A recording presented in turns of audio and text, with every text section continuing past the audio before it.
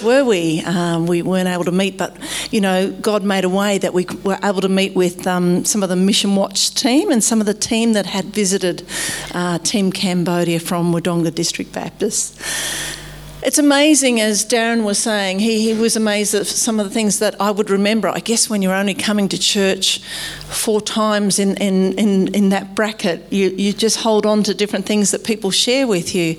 I just want to share with you that you've left an impression of how you partner in prayer, and we really value that, because that is what sustains us all, isn't it? How we pray for each other and stand in the gap with each other, because we're so aware of spiritual warfare. We also thank you that you have actually financially supported us since then, and we just thank you for the ways that you intentionally reach out to us and keep connected. So it's a joy to come here. Our family behind you has since grown. Also during COVID, things happen because of COVID and can happen, and we're delighted that even though we really miss being with our children, who are now, since COVID, scattered between South Australia, Tasmania and Sydney. We've got one that's not married. So God gave us 4 children when we were told we couldn't have any children, and he's just multiplied that. And I think of, on a bigger scale, what God said to Abraham. He's a God that multiplies, and we just have to be faithful with what we bring to him, and he multiplies. So we're based in Siem Reap, Cambodia, so the northeast section of Cambodia, which is considered a concentration of the least reached people. We live in a village level, and the team came and was in our home that time that they visited us. And our team is actually probably an 8-kilometre radius from each other, based there. It's a country that speaks Khmer. It's different to Thai. It's different to Vietnam. That's sandwich either side, and Laos just above us.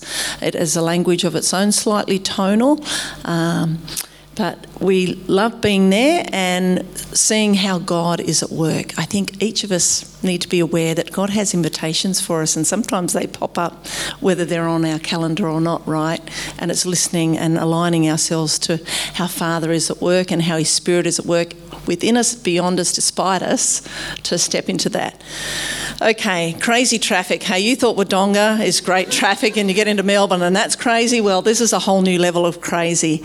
But it's an ordered crazy when you're there. But when I come back to Australia, it takes me a while to feel safe to get behind the wheel, because I'm just so geared for danger in every second. Even Siem Reap had all its roads being rebuilt during COVID, and they had people on the big diggers and things that have never done that before, and they'd wave you to come in, and you go through on your bike, and then all of a sudden the scoop's dropping and you think, oh Lord, goodbye Rob. But we just thank you, because the practicalities of being in a country like that are very real, that we do need prayer coverage.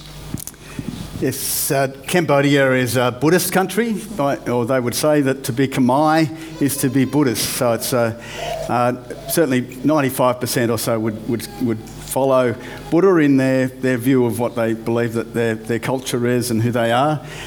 So it's an interesting place for us to be working in that. So they don't have an idea of a faithful, good God. If you look at if you ever have the privilege to come to Siem Reap, near where we're based, and go to the temple that's on the flag, Angkor Wat, there's a depiction there of creation, and it's a depiction of this chaotic scene where gods are fighting each other, and somehow the earth is created out of that disorder.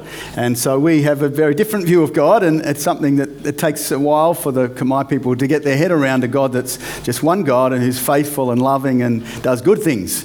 And but that's certainly the privilege that we've had for the last 7 years, to be able to share who He is. Who's into sort of puzzles and code breaking and so forth? Because this learning the language is one thing, just to speak it in Cambodia, but also the script is so different from anything that we ever come across. It does feel like at times that you're breaking a code to learn to speak the language. Those symbols up there are sort of come originally from some ancient language in India, but it's the symbols, the number of vowels are similar to the number of letters in the English alphabet, so that's complicated, but they also have two different sounds depending what they're next to, which consonant. And you don't just read from left to right, you sort of do circles, and there's no gaps for words and things. So it really is fun getting to how to learn to read, and that's something I've been trying to do for the last few years, is to learn to read the Bible, because it's in, not only is it in the Khmer language, but it's in a more higher royal language. So you also have to learn some different words to that. But it's fun, it's challenging, but we're persisting, and it's rewarding to be able to do that together. We volunteer in a small village where we use some of the skills that we left Australia with. Deb works in midwifery and nursing, and is able to also do that just in the relationships, visiting people and visiting the sick and things in the community where God's placed us. I have the privilege of working at a local public primary school, and we have a community garden there, and you see on the scene there of children feasting on long beans. I had to learn all the different crops because I'm coming from southern part of Australia. We didn't grow any of the tropical crops, and most of the things that I'm used to putting in the ground, except for maybe corn, just didn't even get out of the ground, or if it did, it got eaten off or disease or something. But for me, it's not so much about the doing and things in a garden setting, but it's more about the relationships that it opens up. And even while COVID was going, the community garden was there, and people were coming and sharing seeds, and you get to know the grandparents of children, the whole school community, and it's just an opening to being able to share right across the community. One of the privileges I mentioned, learning to read the Bible. I have a friend who just lives around the corner from me, and he's sort of been my language helper for the last number of years. And he's been helping me to read recently the Gospel of John. And we'd sort of worked through different parts of the Bible, but we sort of spent quite a few months reading the Gospel of John. Now, he's actually a devout Buddhist. He was a monk for 7 years. And so he understands a lot of the languages that go into the royal language in the Bible, so the Pali and Sanskrit and things, which is really helpful. But he also gets to discover what's in the Bible, and there's times where he might be laughing about the fact that Adam and Eve were naked in the garden, because that's a shameful thing to find people like that in. But he'll also reflect on different things. Killing animals is a sin in Buddhism, so there's sort of that. We had to skip over a bit of the sacrifices and things in the Old Testament, but it's also been a great time just reading John, which is it took us many months to get through it, and by the time we got to the end, I jokingly sort of said to him, "Oh, you must be relieved that we've finally got to the end of this book." But he said to me, "No, he actually wants to know about Jesus," and that's the delight that we've been able to share these good news. Now, he probably is still at the point where when he first started to hear about Jesus must have been a bad person, because he was crucified at a young age, and that's usually a sign that you've done something bad, either earlier in your life or in a previous life for a Buddhist person. But at this point now, it's probably about Jesus is getting up close to where Buddha is in his way of thinking, and we're praying that as they dream dreams and as they hear this good news, that it will actually make more sense that it's not just a foreign religion, which Christianity is seen as at the moment, but it will be something that they'll get to encounter the God who is the God of all nations, and the God of the Khmer people as well. Being part of Khmer culture means you get many invitations to be part of the family, part of the culture. When there's a funeral, it means that every family within the village needs to be present, and it's the only time that Khmer people walk. They will get on their moto and just go 2 minutes there, 2 minutes there. If you walk somewhere, they're all like, one question they'll ask, "Where are you going? Where have you been?" Like, "Why are you walking?" is what they really want to ask, but they don't ask that. But a funeral, you will all walk there. But more so, in the background of the photo you can see is where the cremations take place, and they take their shoes off and walk around that 3 times. Now, as I took my shoes off just before we left and had a funeral, I said to Rob, this path's getting not getting smoother. There's a high death rate. The longevity rate, I think, is up to 65 now, which is more significant than what it was in previous decades, if you're aware of some of that history. But we're thankful for these invitations to come alongside of people sharing life in their culture, because it opens up ways of us sharing God's story, and they know that we're there for that. They know we have other skills that we offer as well in the clinics and at the school and in their home visits and things, but they know that we love to be with them sharing a meal. Now, Khmer people in the poorer setting live from meal to meal, basically, but they will always invite you in to share rice, and it's a sacred time. We all love, don't we, being together with the family, whatever that might look like, and sharing a meal. Well, over there, it's even more so, because part of their history divided their families, and food scarcity was a very real thing that they dealt with. So it's just such a joy. Normally, Khmer people don't normally all naturally smile for a photo, but this one they are, because they're about to eat. But it's these invitations that you're invited into. Now, the village leaders invited us when we go back to start English classes for 18 years and up, because youth suicide is a very real factor at village level.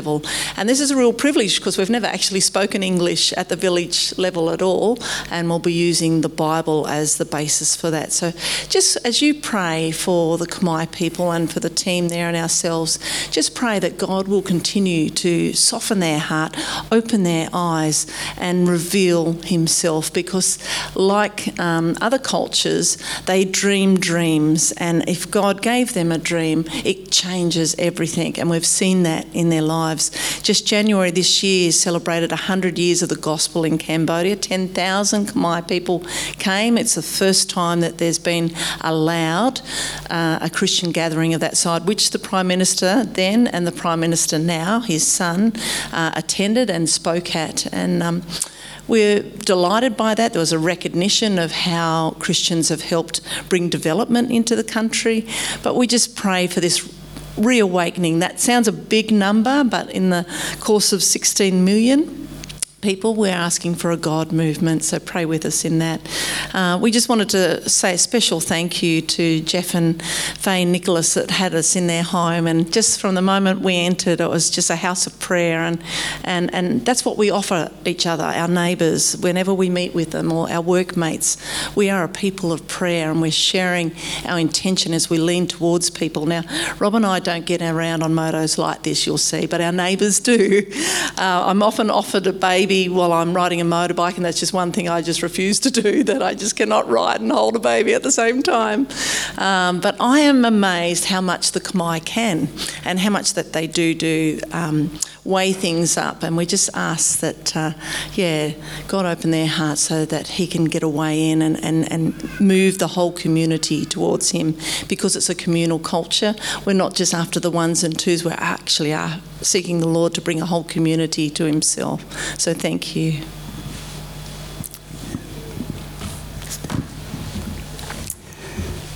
Well, Deb mentioned a story where she was riding a bicycle through the city of Siem Reap during the road works, and in COVID times, the whole city was basically the provincial government decided it was a great time to sort of rip up all the roads and all the gutters and actually even put in footpaths as well as new road surfaces. So it was a pretty amazing time over a couple of years. But at the time, it was pretty chaotic. Some people that I talked to are surprised that a tropical climate can get very dusty. But in that time, when it was the dry season, you could have seen Siem Reap on a satellite from the cloud of dust that was developed during the roadworks. When it did rain, you could get bogged in the main street. But it was a fairly interesting time to be there. There was no tourists, but certainly roadworks everywhere, as depicted on this picture. Deb's actually the cyclist going under the scoop there, and just as she was waved to say, yeah, you could come through. There's no need for witches' hats and hard hats and all those sort of things in Cambodia, but she was just about under the scoop, and the guy started moving it to lower it or lift it up, and that's why she's ducked down so much. But another time during that time, I had to get through to the other side of see them reap. And the road on one section, there was just gravel everywhere, and it was actually a really complex intersection. There were 6 different roads that came together within the short space of this intersection. And so as I approached it, there was just very thick gravel everywhere across the road. There was some lanes were marked off with a bit of tape, but if you've driven in Asia, you know that you can we're meant to drive on the right-hand side of the road, but you can also get people going on the left-hand side of the road. It's just how it works, traffic. And so there was traffic going in every direction and really thick gravel, so I'm looking to find a safe way to navigate getting through. And I got onto the road and started heading out to where I was going, and I was trying to find thin enough gravel so that the motorbike wasn't too unstable. Occasionally you'd get to a truck parked on that good bit of gravel, and you'd have to get into the thick gravel and then back out onto the thin gravel again.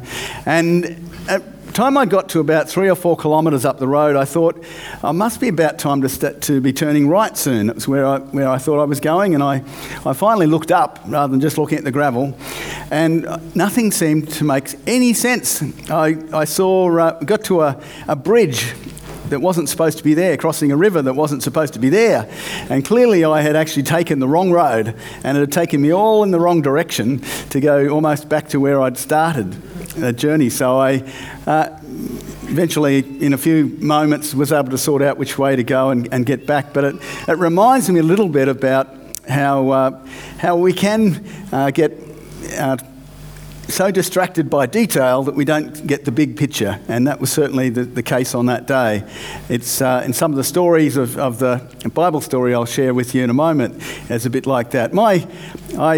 I buried my father this past week, and he actually had a condition called glaucoma. If he didn't have treatment for that, then he would gradually get more and more tunnel vision, seeing less and less of the periphery, and that's in a sense what I'm talking about today when I'm saying that I had what I believe was gravel vision on this occasion, where I was only seeing the gravel and not seeing the big landmarks.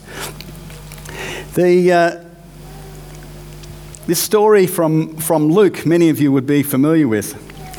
It's a story where Jesus had not long been crucified, and a couple of disciples who had been with Jesus for quite some time were making a journey and weren't obviously feeling that great about life at the time. So if we're reading from verse 13 in Luke 24.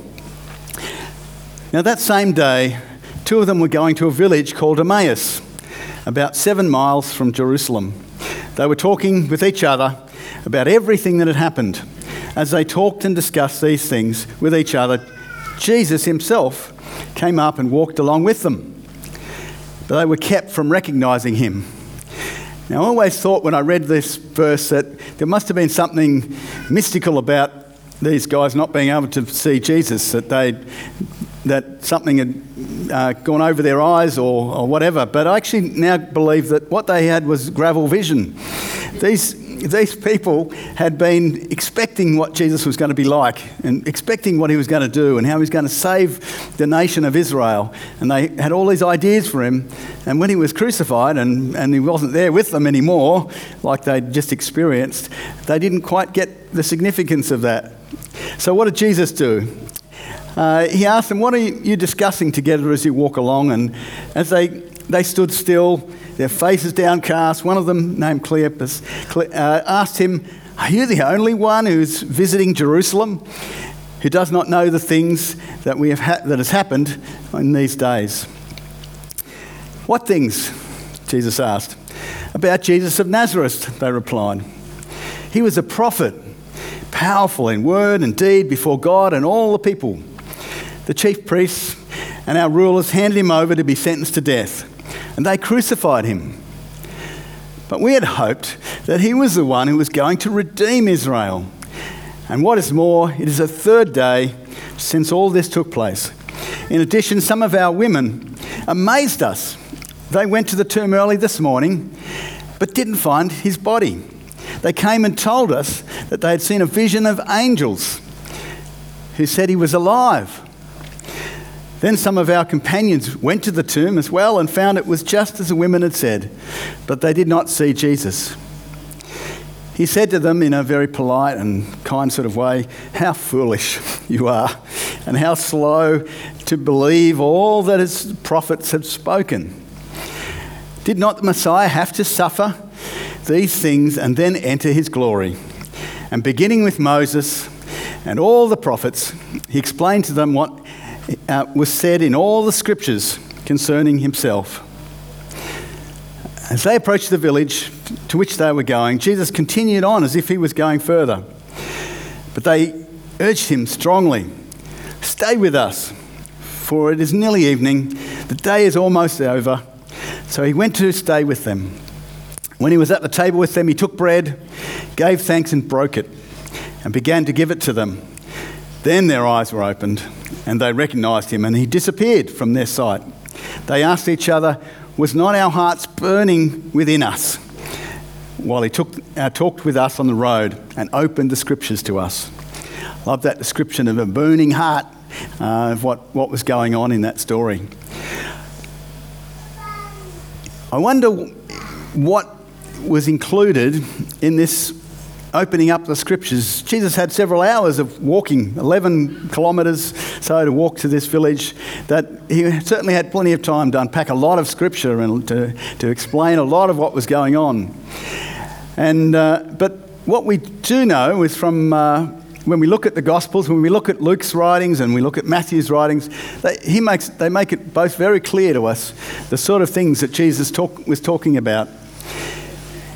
He in Matthew, just before he starts his ministry, basically Matthew's in chapter 4, verse 17 says, "From that time on, Jesus began to preach."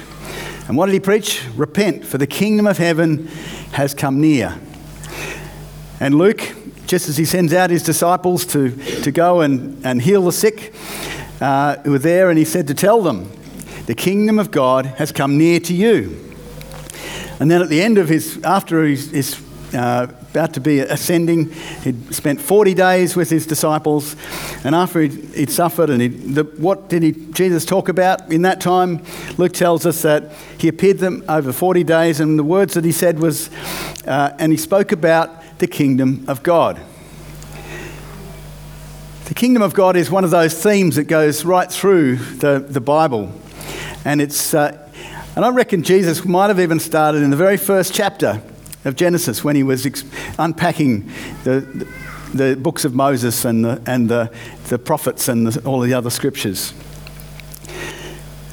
In the very first chapter, it talks about God saying, "Let us make mankind, let's make people in our image, in our likeness, so that they can rule over the fish and all the creatures."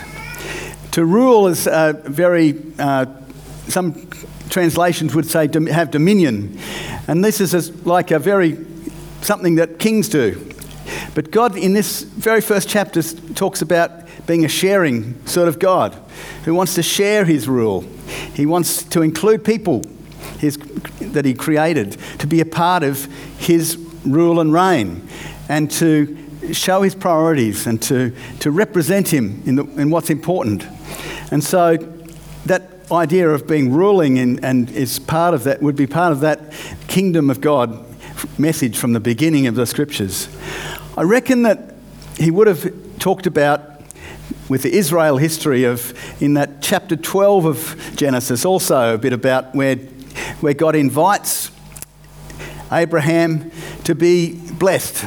But to be blessed, he was wanting him also to have his priorities, and he says, "You're blessed so that you can be a blessing to all the nations, to all the Gentiles."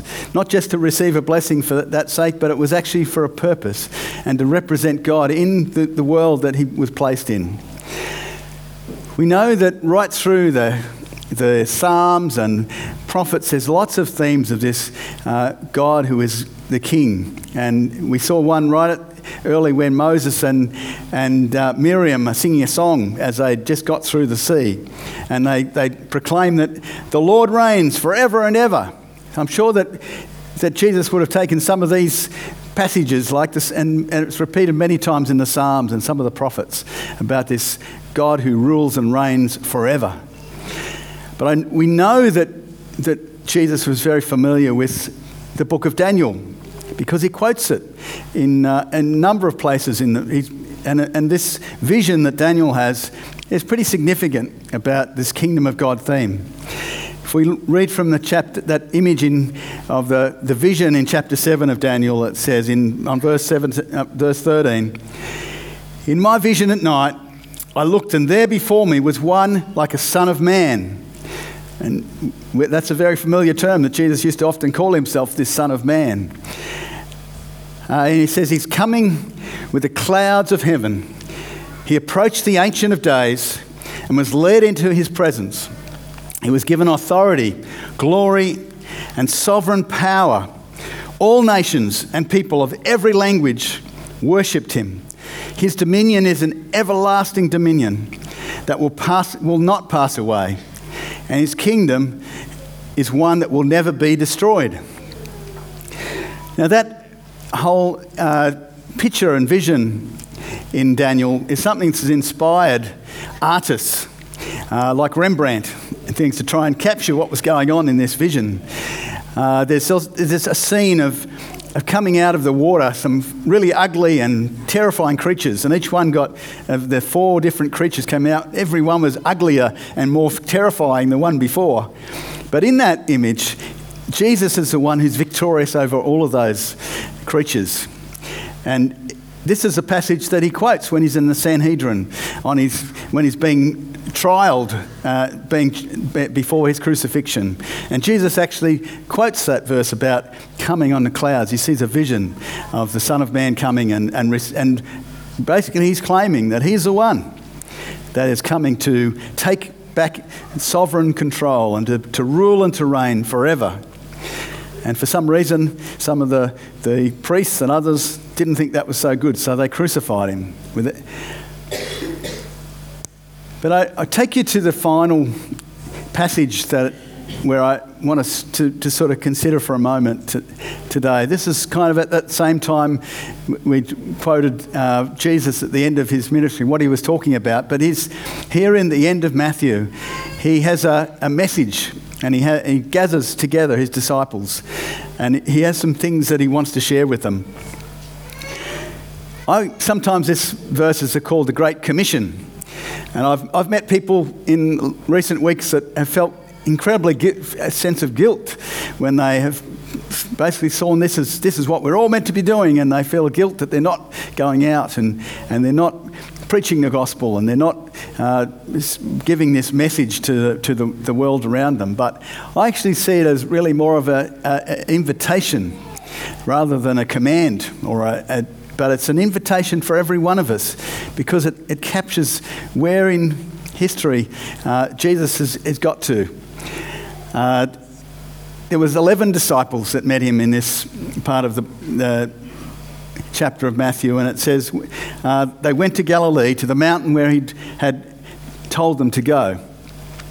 When they saw him, they worshipped him, but some doubted. Now, I find this curious that there's some people they've just spent all this time with Jesus, and he'd spent a long period of time talking about what had gone on and opening the scriptures to some of them, but there still were some who were doubting.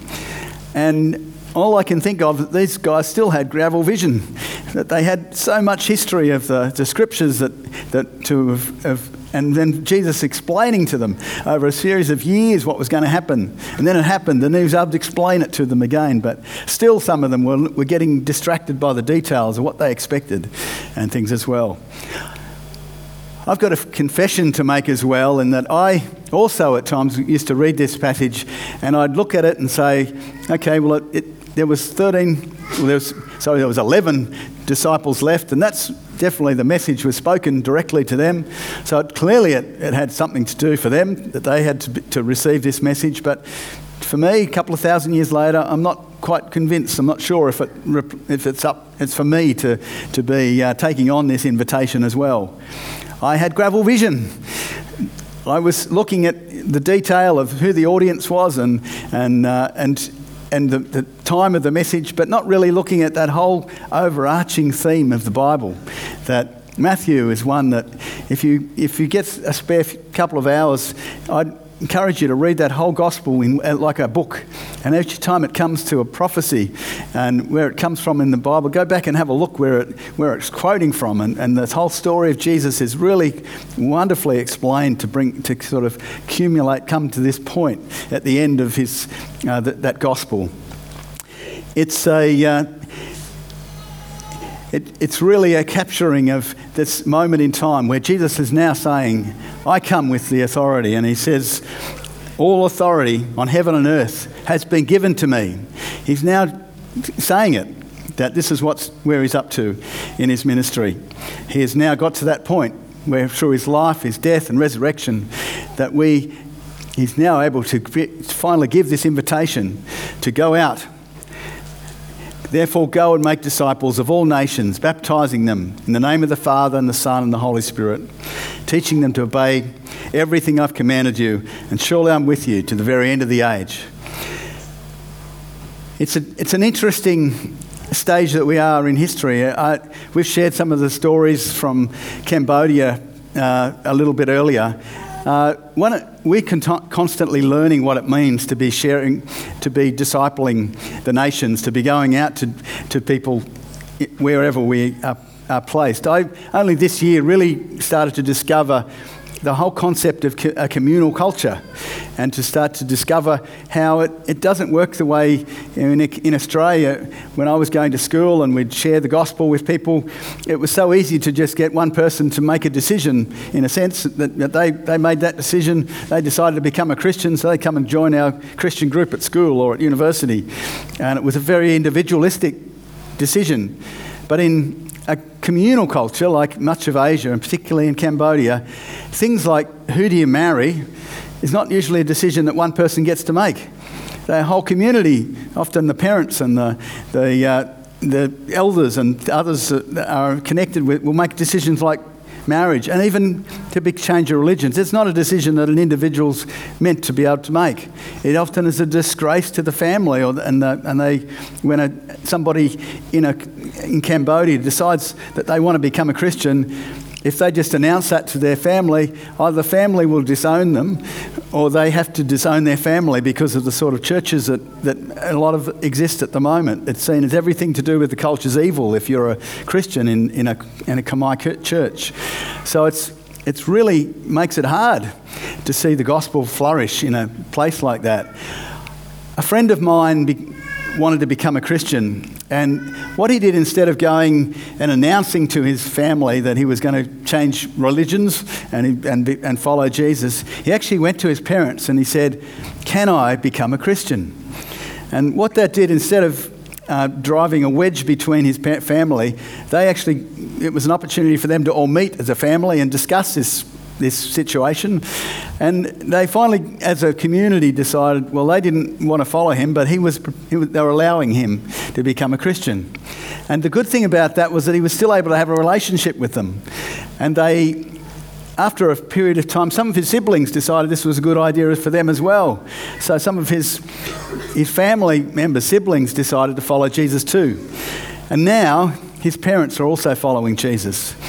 And that's something we're discovering about how we work in a community where we live, that a lot of what we're doing and discipleship that we are doing is all like sort of pre-evangelism, building a relationship so that when one or two or a family like Cornelius is in the Bible type of family sort of decision happens, that it happens in a natural way, and people aren't sort of saying, no, that's a bad thing, that's that foreign religion, we don't want anything to do with that, because they've actually been introduced to it over a period of years. And most of the people that make those decisions, back in when rolling out the vaccination effort in Cambodia, the Chinese government made big donations of vaccine that they'd made.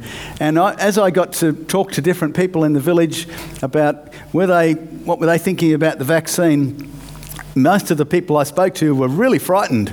I'd heard horror stories of people dying when they got vaccinated and stories like that. And so I thought at the time, I don't think anyone's going to go and get themselves vaccinated here. Nobody was telling me that was a good idea.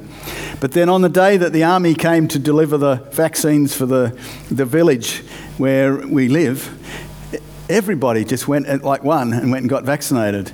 And clearly that they'd made a community decision that that was a good idea and that they were going to do it despite whatever fears a few of them had. And that's our hope and our dream for the people in Cambodia, that there will be a communal response to the gospel as they see the foreigners stripped away and see that God is the God for all nations, and that Jesus is not just a foreign person, a religion for foreigners, but Jesus is somebody who is the ultimate answer to all of their hopes and dreams as Buddhists or as Khmer people. And that's what we ask you to be praying for us as well, that as we are building those relationships, as we seek to disciple the Khmer people, that he will be opening their hearts and making inroads into them receiving Jesus as the God who, the true God, who is the God of all nations. I'll leave you one more challenge. And just as those disciples who were walking the road and were confused by the detail, and I notice in Australia there's a lot of distractions. There's a lot of things that can prevent you from seeing what Jesus wants you to be doing. There's a lot of things in your hand sometimes that give you all sorts of different messages and lots of things that can just distract from hearing what Jesus is wanting to say to you. So I challenge you today to just think about, what is it that God's wanting you to hear today? What is he wanting you to see? And what gravel do you need to remove from your eyes and looking to him and hearing from his voice? That message, that invitation is not just for missionaries to go to the nations. In a lot of ways, the nations have come to you. In places across Australia, I see lots of multiculturalism, but I also see just your neighbours. It's the mission field. It's where God's inviting you to be sharing this good news with the people that he's put in front of you. And I encourage you to see what ways that you might be able to remove the distractions and focus on what invitation Jesus has for you, and to hear from him and to see him and hear his voice. And so I'll just leave that thought with you and close in prayer. Lord God, we thank you that this isn't just a message that we share today that's just a reflection on one passage of Scripture. You've been talking to us through Scripture from the beginning to the end of Scripture about your plan and purpose in mission. Your desire to bring people into your kingdom and to invite us to be inviting others into that kingdom. And Lord, we pray that you might reveal to us where there's gravel today, where there's things distracting us from your plans and purposes and priorities. Help us to see you today, Lord, and to hear from you, that you would guide us and help us. We pray for the Khmer people, the people who still see you as a foreigner, as a foreign God. We pray that you would reveal to them that you've come for all nations, all people, and that you want all people to come before your throne in those last days to be worshipping you and to be part of your kingdom. We pray that you would open the hearts of those in Cambodia. We pray you'd open the hearts of the people in Wodonga and Albury and the different places where we work and study and rest and play in this community. Lord, may you have your way with us, and may you reveal to us your plans and purposes this day. Amen.